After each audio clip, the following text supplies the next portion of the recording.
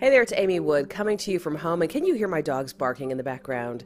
Well, welcome to Monday. I'm looking at WSPA.com, which is what we're going to do here. We're going to get you up to date on the website. You don't even have to look at it. I will read it for you.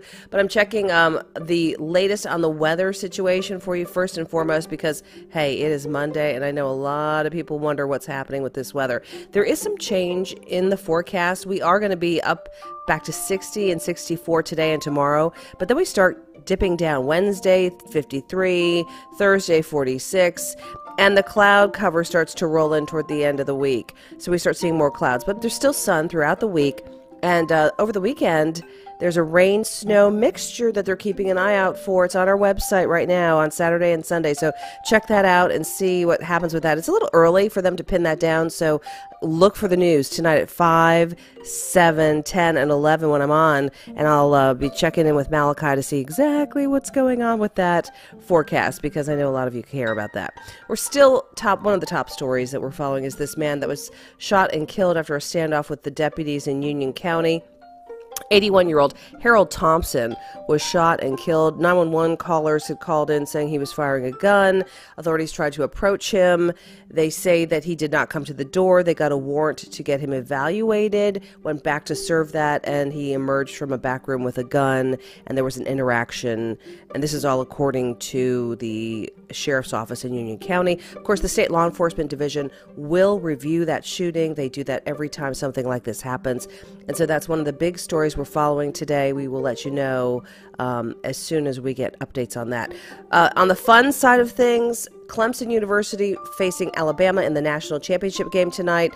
It's a national title game, and there's a national title party going on in Clemson today. The Tigers facing the Crimson Tide this evening at 8 o'clock. This is the 2019 College Football Playoff National Championship. Clemson fans in the upstate are beginning festivities ahead of the kickoff. The city of Clemson will celebrate in a big way. They're actually going to have a national championship viewing party. How about that? So that sounds kind of fun. It's going to be happening on College Avenue. The street will be closed from Keith Street and Highway 93 from 5 p.m. today until 2:30 in the morning. 2 large Jumbotron screens are going to broadcast the game there. Again, the kickoff is at 8 o'clock. Officials say that the open container law is suspended from 7 o'clock to midnight. No coolers or alcohol can be brought there. They are issuing wristbands to those who are at least 21. So there you go. Fun in the streets of Clemson tonight. Of course, we will keep you busy. 7 p.m. tonight, we are bringing you our college national title game special. It's coming on to get you ready for Clemson and the Crimson Tide, how they face off this evening.